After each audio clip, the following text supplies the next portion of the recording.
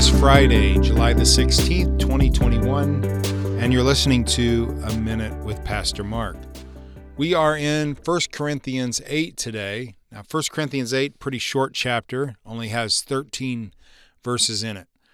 Paul is dealing with, in this chapter, something that we don't deal with personally now, but the overlying principle is important for us to examine and understand. So what's going on in this chapter is that you have a lot of people that were saved out of pagan environments. And one of the things that pagan temples and pagan idol worshipers would do is they would make sacrifices to their gods.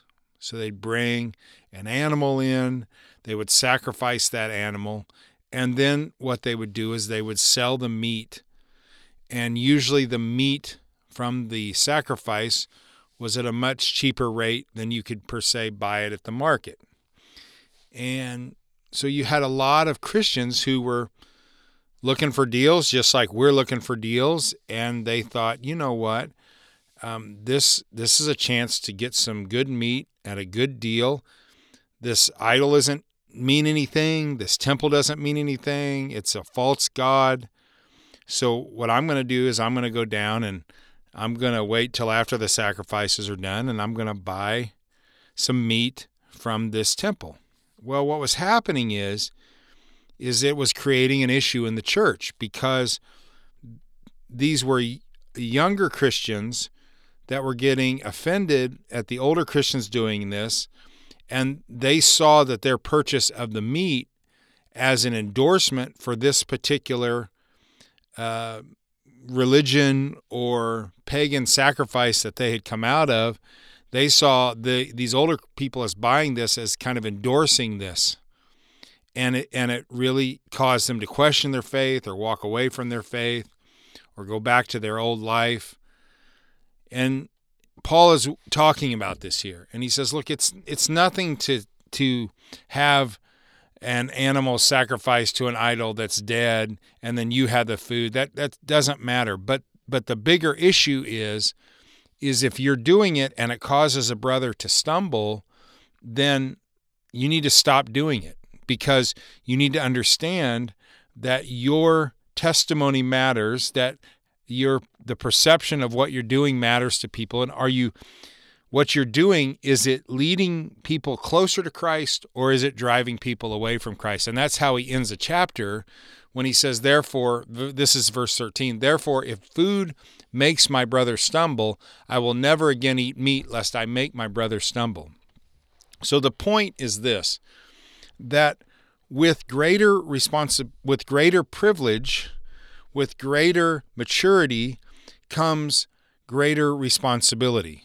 And I need to understand that the more eyes that I have on me, it's important that I live a way that leads people closer to Christ, not further from Christ. So I don't want to use my liberty to do what I want to do, but then may lead to somebody else stumbling. And it's the same thing is true like in athletics. You know, you have these people that are super skilled at baseball or basketball or golf or whatever, and because they are gifted in that particular way, they have a lot of eyeballs on them. They have a lot of kids buying their jerseys or watching their every shot. And so I think it's important for those people to understand that they need to set a good example. They need to do things the right way, because you have a generation coming up behind you who is watching you and is going to mimic what you do. And so you have a lot of athletes who are like, I'm not a role model. I can do what I want to do, and they don't really accept the responsibility that comes with their success or the amount of people that adore them. And the same thing can be true with a Christian. A Christian has, the greater their influence, the greater their responsibility. So I need to be careful about what I do, because I don't want to cause somebody else to stumble. I need to be sensitive to the fact that I have eyeballs on me, and I want to even limit my freedom if that means helping somebody grow in their faith. Because ultimately, people growing closer to Christ is what matters most. even if that means me making some sacrifices while I'm down here and not doing the things that I don't see anything wrong with doing, but it may cause my brother to stumble. I don't want to do that. Jesus made a lot of sacrifices for us. We should make sacrifices for one another. And I think that's the bigger point of what Paul's trying to say in this particular chapter. So, Lord, would you help us to be sensitive about how we live? And yes, we are grateful for the freedom we have in you, but help us not to be a stumbling block to people younger in the faith. Help us to encourage them in their faith and not discourage them as we live our lives. We pray this in your name, Jesus, and we ask for your help. Amen.